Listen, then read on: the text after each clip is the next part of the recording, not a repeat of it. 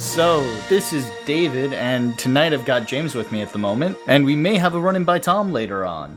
James, why don't you say hello to the fine people? Hello! Yeah, Tom may do a drive-by. Alright, so tonight is August 9th. We are 128 days away from Rogue One, and hey James, guess what comes out in 2 days, which is August 11th? Is it a Rogue One new trailer? Yes, that I'm going to be out of the country for. Go me! Ugh! Why? Some work stuff, so I'm gonna be away and not able to view it in real time, which is heartbreaking to me. I'm just hoping that my Wi-Fi is good enough so that as soon as Disney puts it up on the Star Wars YouTube channel, I'll be able to watch it there. I mean, hopefully that'll work. Did you see the teaser of the teaser? I did. I liked it. Well, here's the thing. That was actually not new at all for me because I'm pretty sure you're not watching the Star Wars show, right? I've caught it a couple times. I just haven't been able to watch it religiously. You know what? I'll say this much.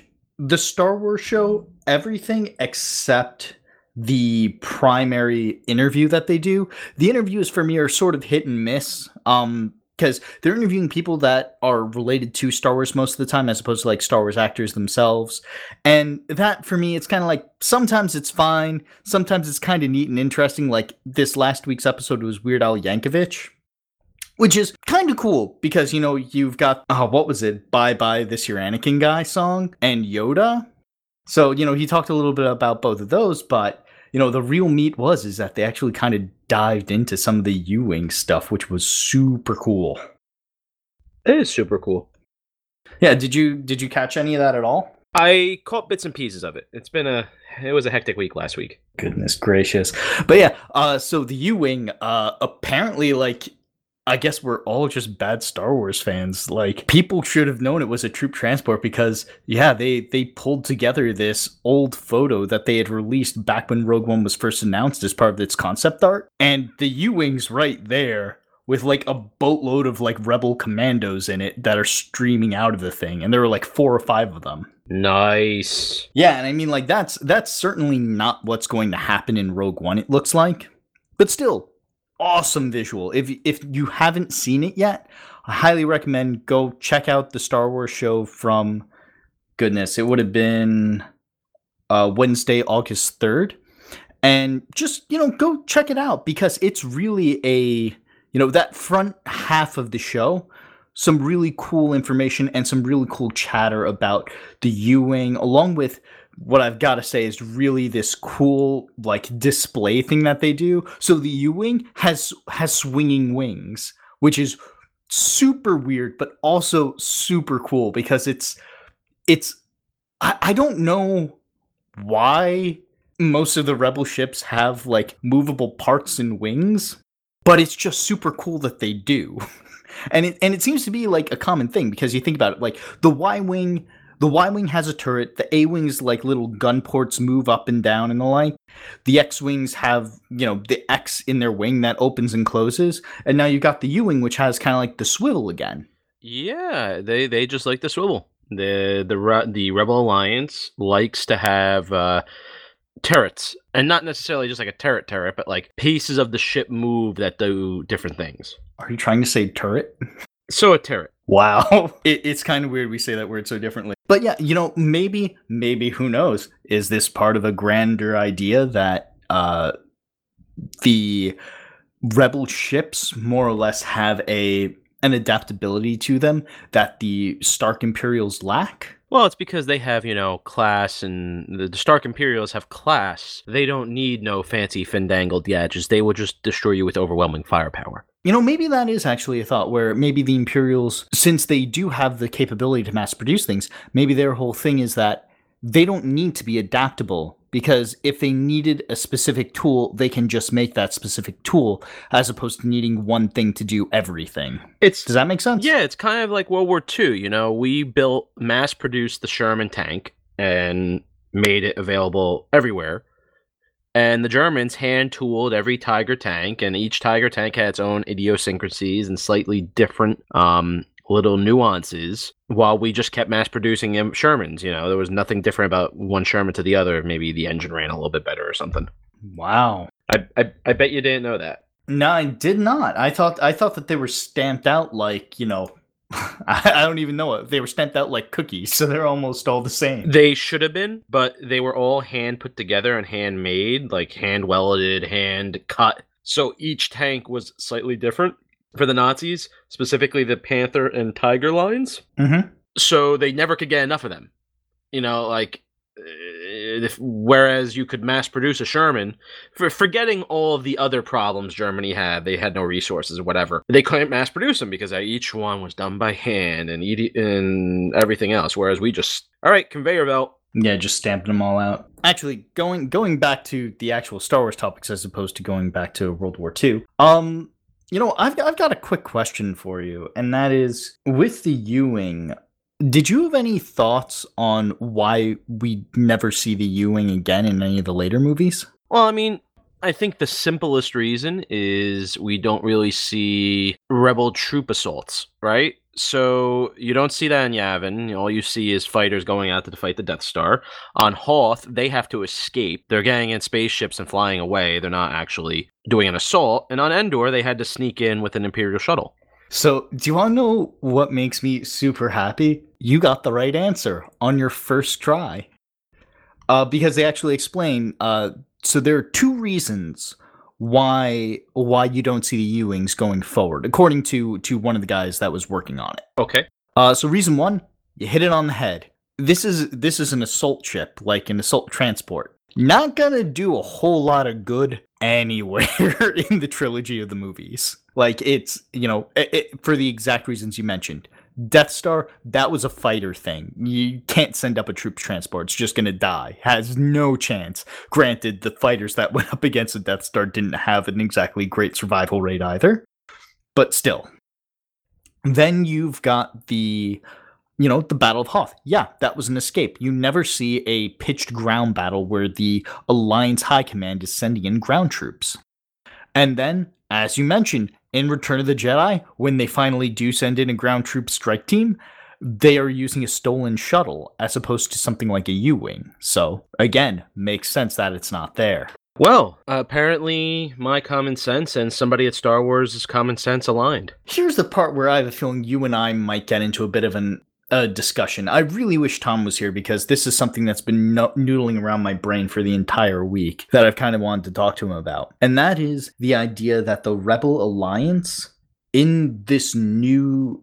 And so, to kind of rewind, with the reboot of canon, the Imperials and the Alliance are not who we thought they were, in many ways. I think one of the biggest things is that the Empire is not as misogynistic as it used to be. Yeah, they definitely are not. And on the other hand, the Rebels are way more fractured than they used to be. Nah, the Rebels aren't fractured. What are you talking about? Yeah, so one of the things that they specifically mention is specifically the idea that not every Rebel group has access to something like a U-wing. That makes sense. Just because that it exists in one area doesn't mean it's going to exist in every area. It's also the explanation that they actually give for the A-Wings and why the A-Wings aren't seen at the Death Star. Because the A-Wings canonically are involved in Rebel strike activities directly connected to Bail Organa and Jimmy Smits, who isn't going to be in Rogue One, which is awesome. But yeah, so Bail Organa's Rebel cell is running A-Wings before the Battle of Yavin. I get it. I would just think that your headquarters would have the newest stuff, even if it's fractured. Well, I think that's the thing. There isn't really a headquarters anymore because the idea of Alliance High Command, I'm still up in the air on what I think about what's going on at Endor. Whether or not, that fleet that's assembled is everyone that the Alliance could get their hands on or not. Because of the number of simply Rebel cells out there. So you've got, I don't know what happens to them, but you have Cham Syndulla, who looks like he's going up against Grand Admiral Thrawn on Ryloth. So good luck to him. Then you've got, dang it, I am blanking on the name, but the events of Battlefront Twilight Company basically have them not participate in a major offensive because they elect instead to stay on Sullust. Granted, it was a strike against Kuat, but still. I mean, it was specifically a strike against Kuat done by that group. Yeah, but then for me, the other thing I'm thinking of is, did they ever make it off planet in time for Endor? Because the simple fact is that was taking place post Hoth. True.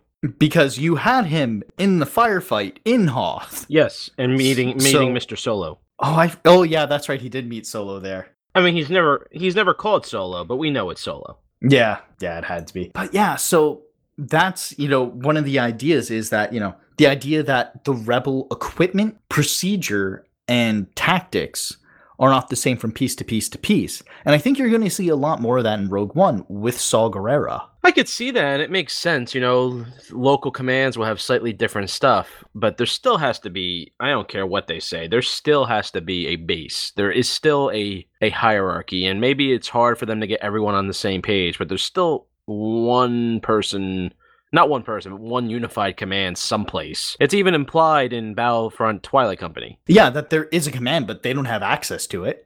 Because it basically, that link to that command dies off, and then they're kind of loose. Well, then they're no longer rebels; they're privateers. They're still rebels. They have letters of marque, and they're attacking ships at will. I guess that's another question. What constitutes being a rebel in the Star Wars galaxy?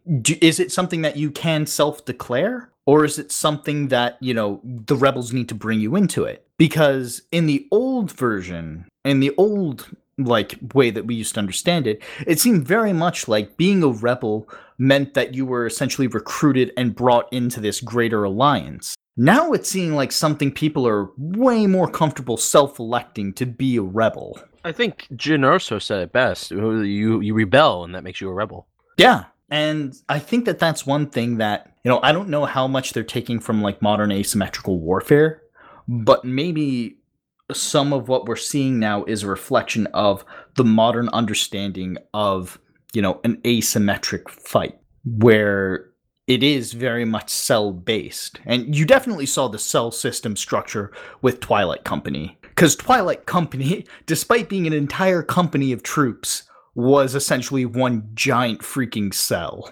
And they were completely cut off in a lot of ways from the rest of the rebellion, with a couple of exceptions. Yep, they definitely are making it look a lot more like asymmetric warfare for sure.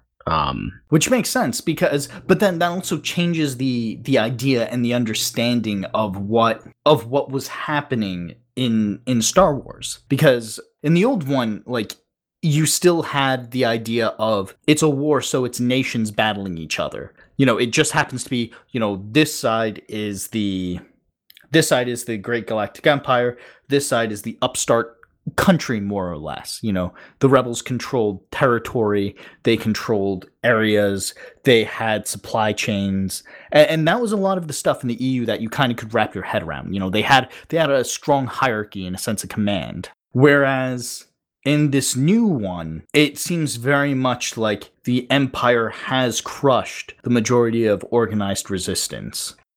And so it's things like Ahsoka's Fulcrum Cell that popped up.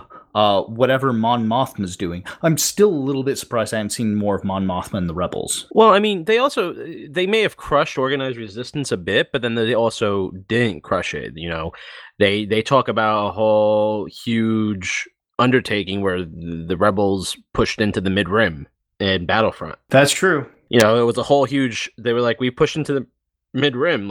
We're taking planets, and then nope, now we're going backwards. So, yeah, I think that definitely are doing more with the asymmetric warfare, mainly because, I mean, if you look at what was written before and what's being written now, we as a society live in a different time. So, of course, we're going to get some more asymmetric warfare. That's what we know as a society right now.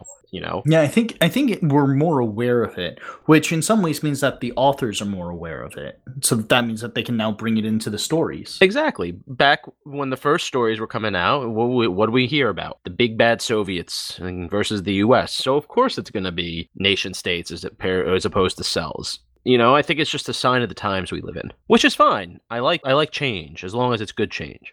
I don't know. So how do you feel about the idea of a more split up rebel alliance? Are you for that or against that? I'm indifferent, but leaning mildly against, only because the original movies don't really show that, right? So they're filling in all the gaps with all this stuff that's now showing that it was not as unified. But what the movies show is the rebel base, the high command, secret rebel base that we can destroy the whole rebellion if we kill Hoth. And or just like the rebel fleet massing, like where'd they come from?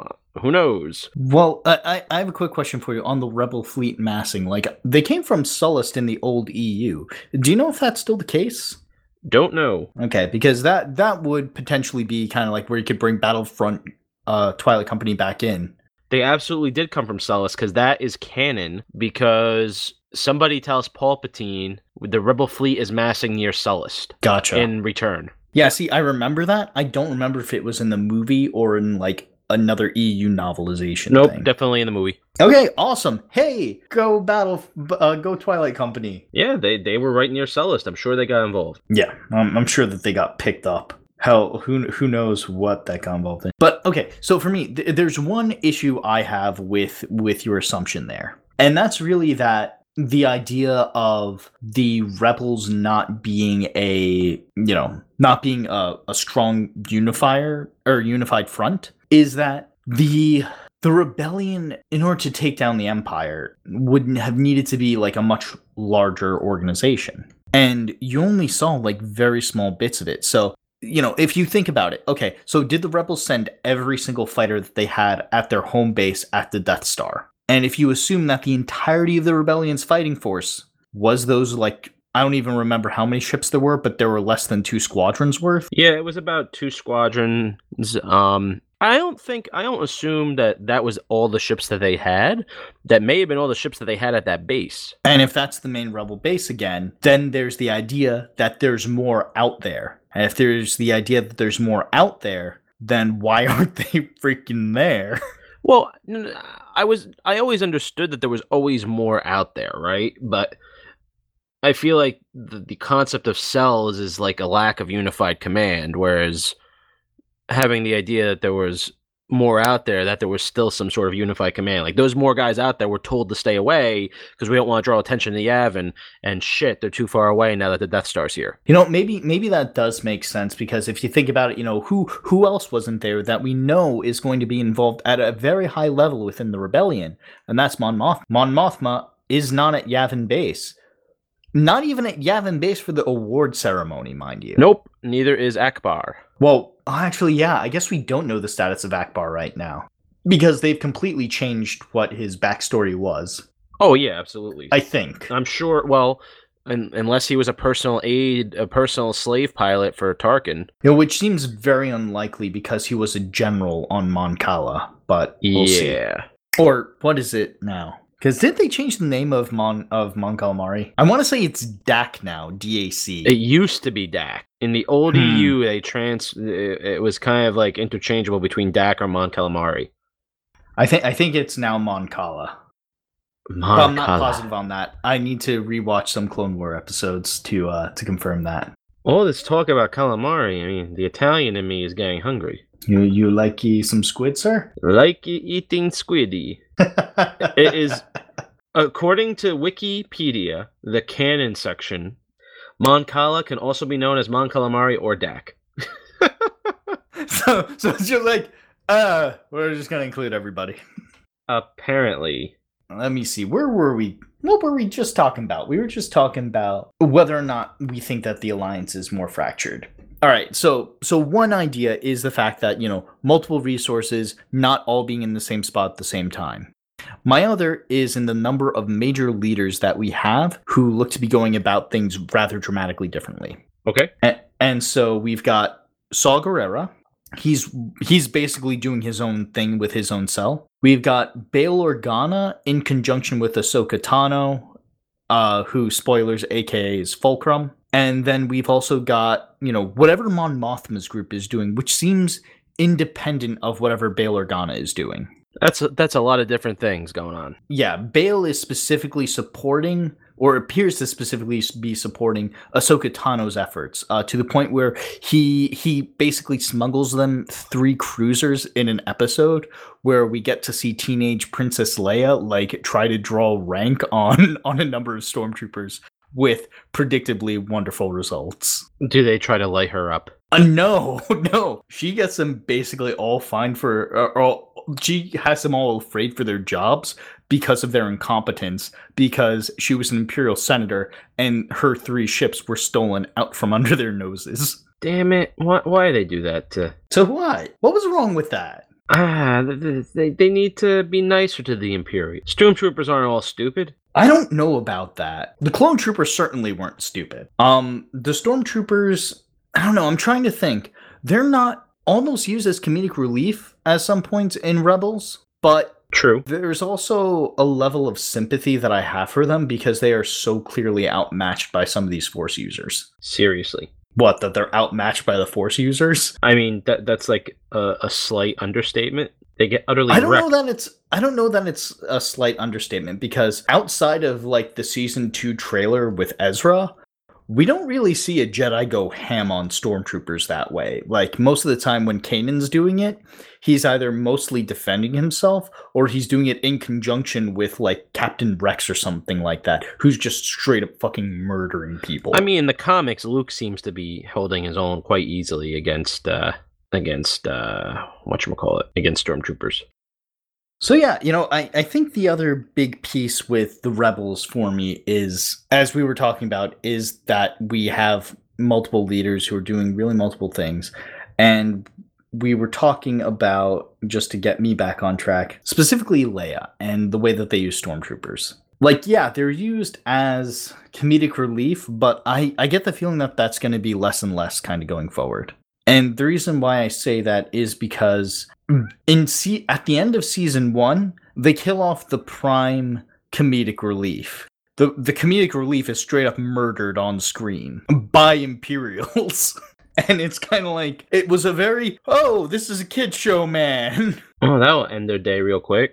Yeah, and it was Tarkin who ordered it, and the Inquisitor who carried it out. Well, Tarkin's always been a stand-up guy.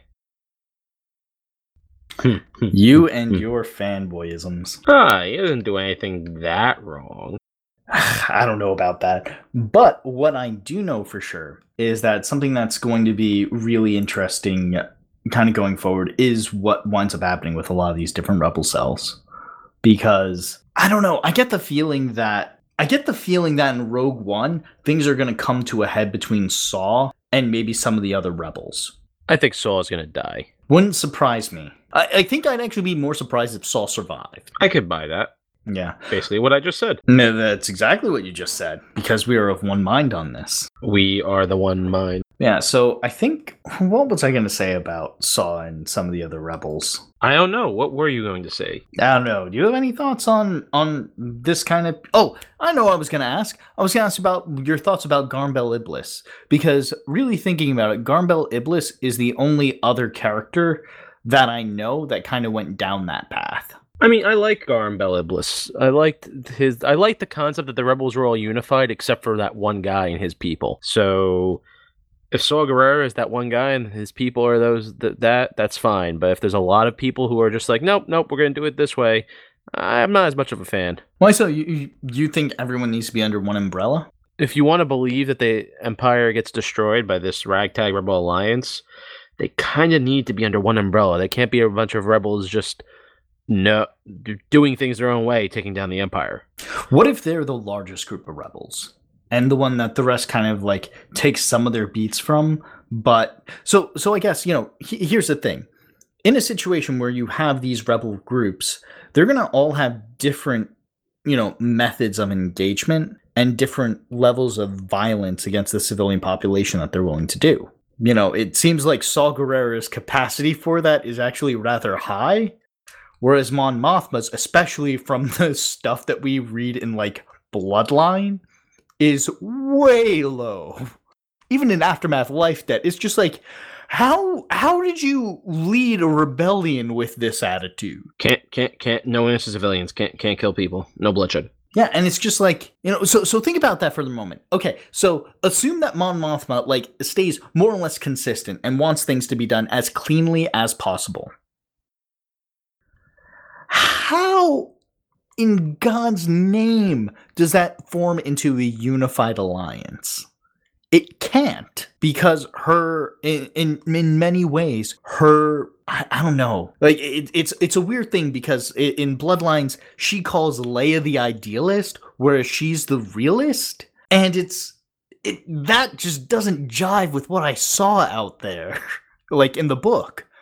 Like, Leia is the realist. Leia is the one confronting the problems. Like, yes, she has her own ideals that she will sometimes stick to, but she's aware of the problem and actively deals with the problem, as opposed to, I don't know, like, I have a hard time classifying Mon Mothma as a realist, but she's also certainly not an idealist, it seems like. She is playing both sides. And so she's a politician. Yep. She is part of the problem that Palpatine, in theory, was trying to fix. The inaction, the playing both sides, she is part of the political problem. On the good side of it, unlike Palpatine, who was obviously on the bad side of the political problem, but... Man, I don't know if I'm with you there. I think that you're going too far with that. I don't think that she's part of a problem that Palpatine was trying to solve, because I don't feel like Palpatine was trying to solve a problem. Palpatine wasn't trying to make a better galaxy, man. I mean, from a certain point of view, he was. No, he wasn't. Definitely true from a certain point of view. His, personally, and that's it. Vader's, the Imperials. No, not even the Imperials. Like, here, you know what? You need to go listen to the Star Wars after show to hear about some of the shit that Sheev was pulling. Oh, Sheev was a dirty, dirty man. No. Sheev was trying to alter reality. I mean, there's nothing wrong with that. Whatever you say. It depends on what the altering reality is for. Unlimited power.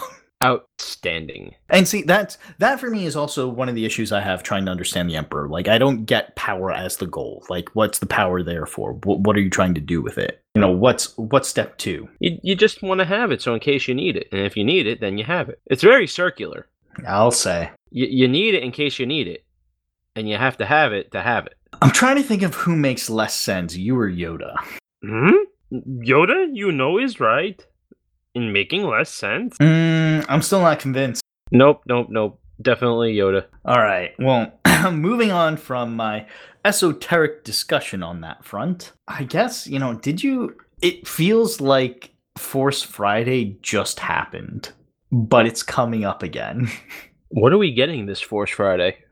There's apparently like a bunch of toys for Rogue One, like less than what they had originally done for The Force Awakens, but there's still a couple of kind of interesting things in here that you might be somewhat interested in. So the first is we have another planet name out. Jeddah? No, we knew Jeddah. Okay, next. We knew Jeddah a while ago because of that was in the Entertainment Weekly piece, I believe. That's right. Yep, you're right. Yeah. What we didn't know before was Eadu, Eadu, because that's apparently the planet that Cassian Andor gets introduced on. Okay. Interesting name for a planet. Yeah, so I think for me that's going to be pretty interesting, just overall, because of, hey, it's another planet that we're getting to see. And the other piece is that we actually know the names of the planets, as opposed to, remember, one of the major complaints Tom and I had with The Force Awakens is nowhere could you find out what the hell the planets were named until the novelization came out. Yeah, I remember. Yeah, you remember. Beat that into you. Yeah. So another piece that's also interesting is, so did you know the Alliance had A-Wings before Y-Wings? Also B-Wings before Y-Wings. Or a single B-Wing before Y-Wings, because that one was a prototype. That... I guess new canon has some bad parts to it. Why would you even say that's bad? They seem... The A-Wing and the B-Wing seems much more advanced, and it just seems like the Y-Wing... See, that's because you think that the A-Wings and the B-Wings are what they used to be. And it seems clear to me that they are not. Like, the old EU knowledge that we have about, the A-Wings are these fantastic, super, super fast interceptor ships. That's less true. Like, yeah, they're fast, yeah, they're maneuverable, but they are absolutely glass cannons. And they don't have many of them. The B-Wings, on the other hand, like, The B-Wings apparently wound up getting designed by a Mon Calamari engineer on this planet, and he gives them the prototype for them. And the prototype for them has Death Star style focusing lasers. So there's that. Oh, I know you're gonna hate the fuck out of that one. You're not helping me like that new canon. All right, well that's specifically the B-Wing. I've got some issues there as well because it's just kind of like. But the other piece was that was also the prototype ship. So I have a feeling that when they attempt to mass produce it, they strip it out. The big question I have is, so these Y-Wings, like and I think this is because they all died on the first Death Star, with I think like 2 exceptions. I think public perception, and from what has been reinforced to us in the EU, is that they were shit ships. Make sense? I mean, yeah. I don't think that they are. I think that they're some of the top of the line ships. And what's holding us back from kind of embracing and understanding that is that the Y-Wings never really shine because they don't put Luke in a Y-Wing. They put Luke in an X-Wing. I can see that. I don't think the Y-Wing should ever shine. In my mind, they're still shit ships. Well, and that's the thing. Like, I think, this is part of the thing with me in the new canon. Like, open your mind, man, to the possibility. Oh, I've been opening my mind a lot. Oh, really? I've been very, very, compared to our friend Tom, I've been very, very kind about the new canon. I just, no, the Y-Wings are bad. I don't think they are. I think that the Y-Wings are fine ships, and we're going to see that in the next season of Rebels. Because if you think about it, like, the Y-Wings, like, every piece that the Y-Wings have come into, like in the Clone Wars when they introduced the proto Y-Wings, they come in and they bomb the living shit out of a ship that is causing major fucking problems for the Republic. Nope, don't care. Y-Wings are Rebels, shit. One of the big things that they've said is that, hey, if we can capture these ships, we will be able to make a major strike against the Empire. And that to me kind of says that, hey, all these fighters are great and all, but with a Y-Wing, you can hit hard targets. You can fly into that fire, drop your bombs, and get out. Maybe so. Still a shit ship. In my mind, the Y-Wing is like the Wildcat from World War II. They were the fighter jet that they had, the fighter plane that they had, and that's what we got. And now, yes, the Y-Wing's a bomber, so the proper reference would be like, the SBD-3s that weren't as good, or the torpedo bombers. In any case, they're like the stuff they got stuck with to start the thing. And the new canon may prove me wrong. It sounds like it is, but that's in my mind how it will always be. I don't know. I think you need to open that noggin up. Embrace the new. Not doing it for the Y-Wing. I do it for many things, but not the Y-Wing. Okay, so going back to toys and like, the reason I brought that all up is one of the things that's happening in this next Rebel season is specifically that they are capturing a bunch of Y-Wings. And so one of the toys coming out is Kanan with Y-Wing scout bombers. There's only one problem I see with that. Kanan is blind at this point. I mean, not a big problem.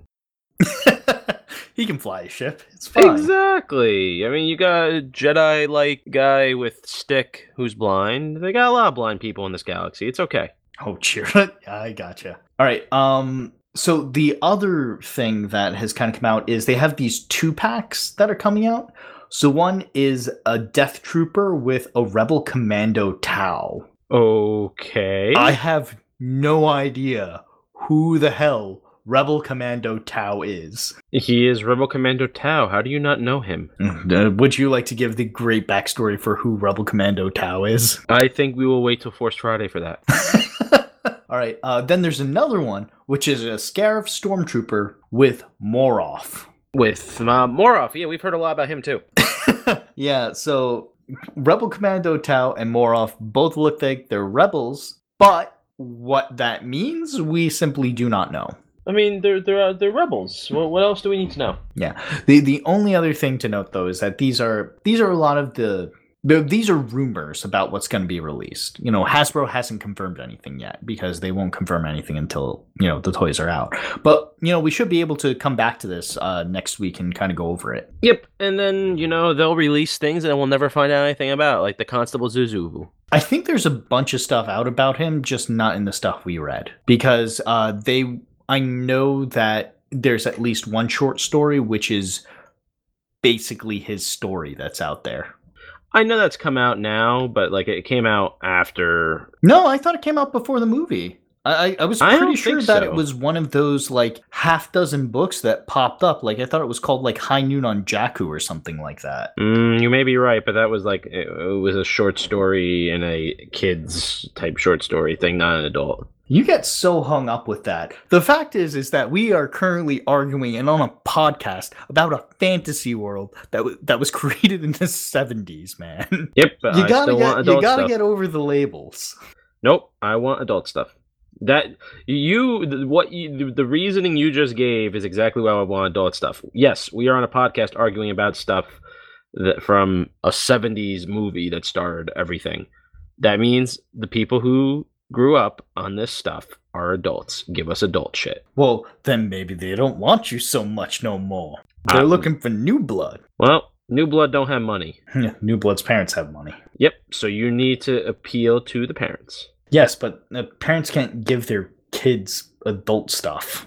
I mean, how many preteens get bought the Call of Duty games? I mean, some of those games are a little hardcore. Probably shouldn't be, or the Grand Theft Auto games. You can absolutely give adult stuff to kids. All right, I will say that's video games first and foremost. You know, do you really expect like the kids to read like at an adult level? In 7th grade, I was reading Tom Clancy, so yes. Okay, so in 7th grade, you would have been the perfect time group for this, which was Star Wars Journey to the Force Awakens, High Noon on Jakku, Tales from a Galaxy Far, Far Away. Yes, but I would read adult stuff in 7th grade. You were just so caught up on that, on the idea of having to appear to be an adult. Why can't you just enjoy something? Nope, can't do it. I mean, to be fair, though, I'm not like some people who are caught up in the fact that it's all not in the movies and it's only comic books and such.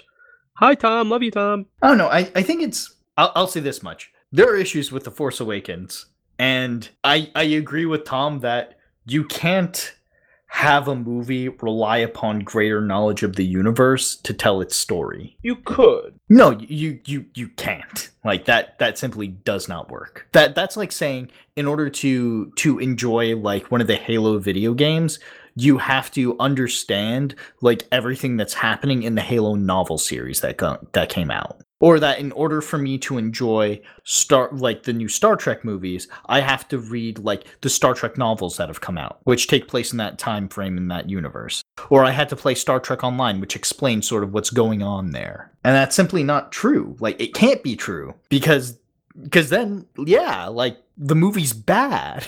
If you say so. Okay, so aside from Star Wars, give me a series that you were fine with the fact that you had to go and find outside information in order to enjoy that movie. I mean, Star Wars is the exception that proves the rule. Oh.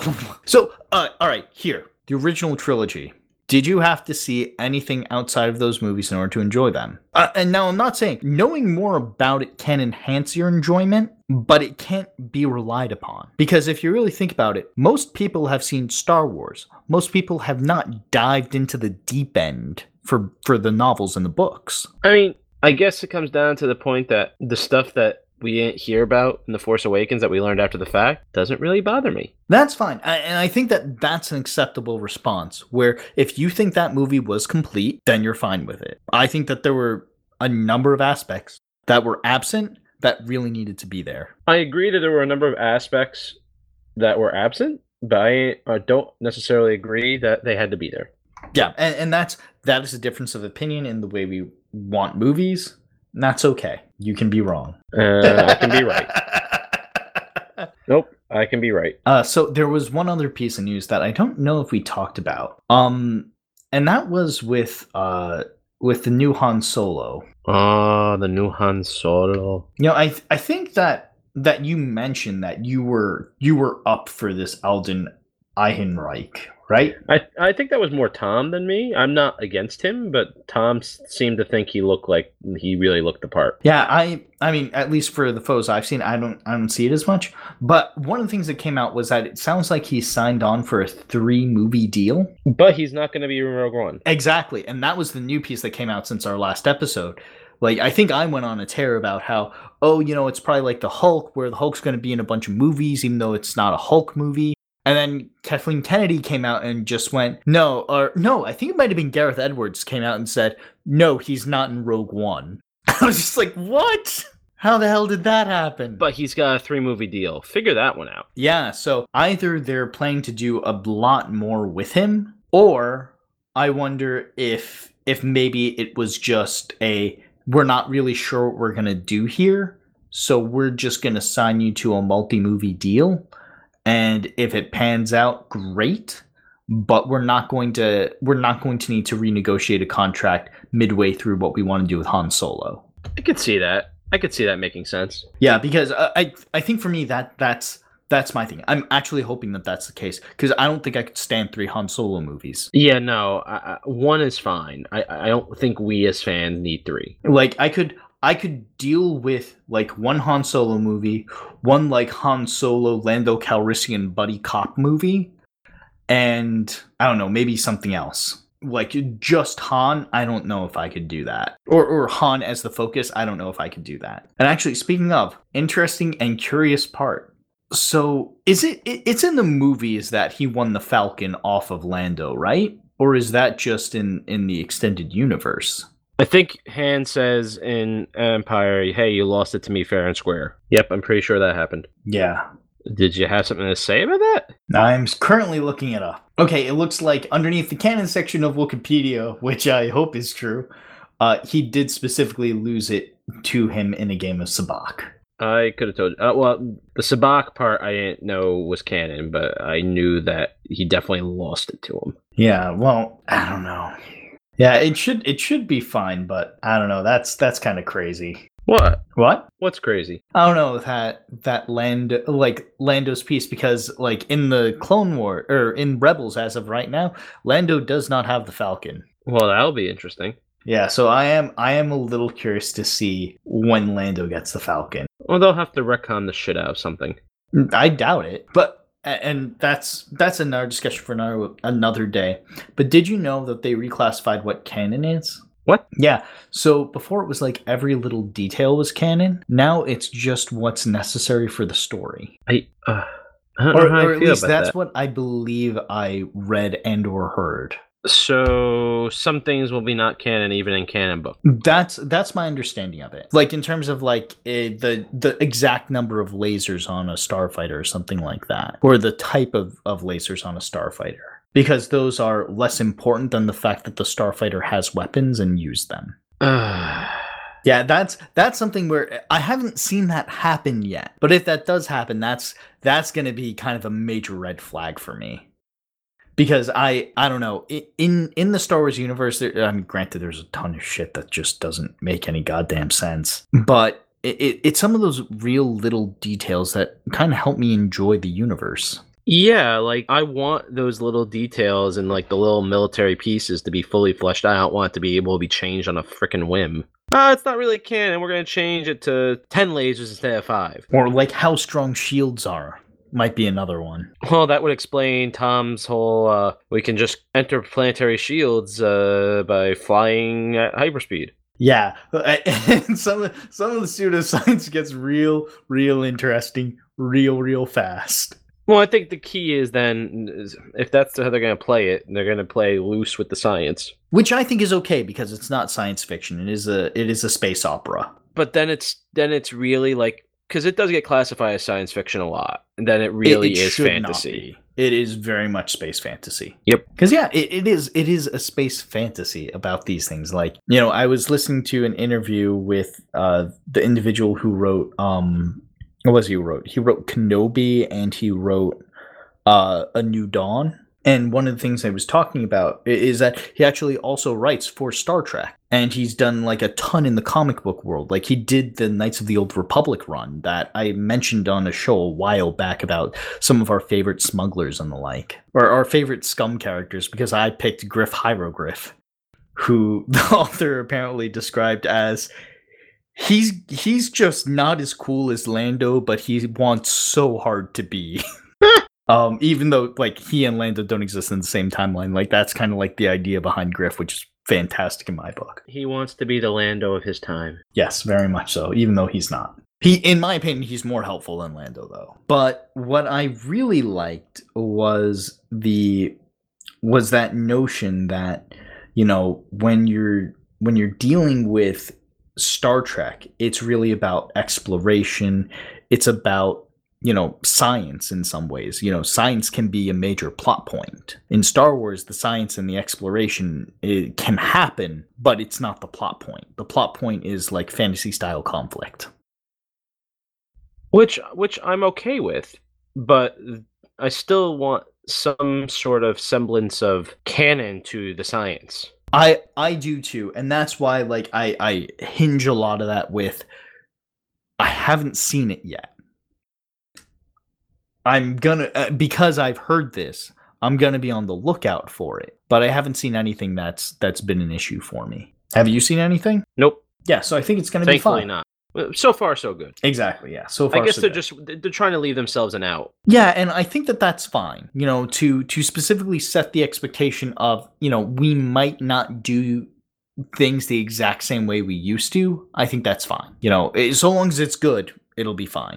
And I've got to say, like, haven't been a big fan of all the novels that I've read, but I've liked a lot of them, and I've liked a lot about a lot of different ones. I think it'll be fine. I think they're just trying to leave themselves an out in case, like, let's be honest, our fandom is very particular about how things are. Like, we would be like, people like us, the three of us on this podcast, would be like, they said an X-Wing had 4 lasers and 2 proton torpedo launchers, and this book, all of a sudden, has 6 lasers and 3 concussion missile launchers. This is giving them the mulligan. Well, that, and for me, like, this is one thing that I was kind of up in the air about. Like, is there even a difference now between concussion missiles and proton torpedoes? Who knows? Who knows? All right. Well, I think that's going to do it for me. Was there anything you want to talk about, James? Yes, I want to talk about the utter devastating political climate in the United States, and I'm shutting this mother down. Good night, sir. Good night. I said good day. I'm just thinking of that. All I can see is that meme of the squirrel or the possum or whatever it is. I don't know if you ever saw it. Where he's holding. I have. Good day. I said good day. Yep. All right. So have a good one, James. You too. And have a good night to all of you. I hope you enjoyed our ramblings and our argument. Good night, podcast world.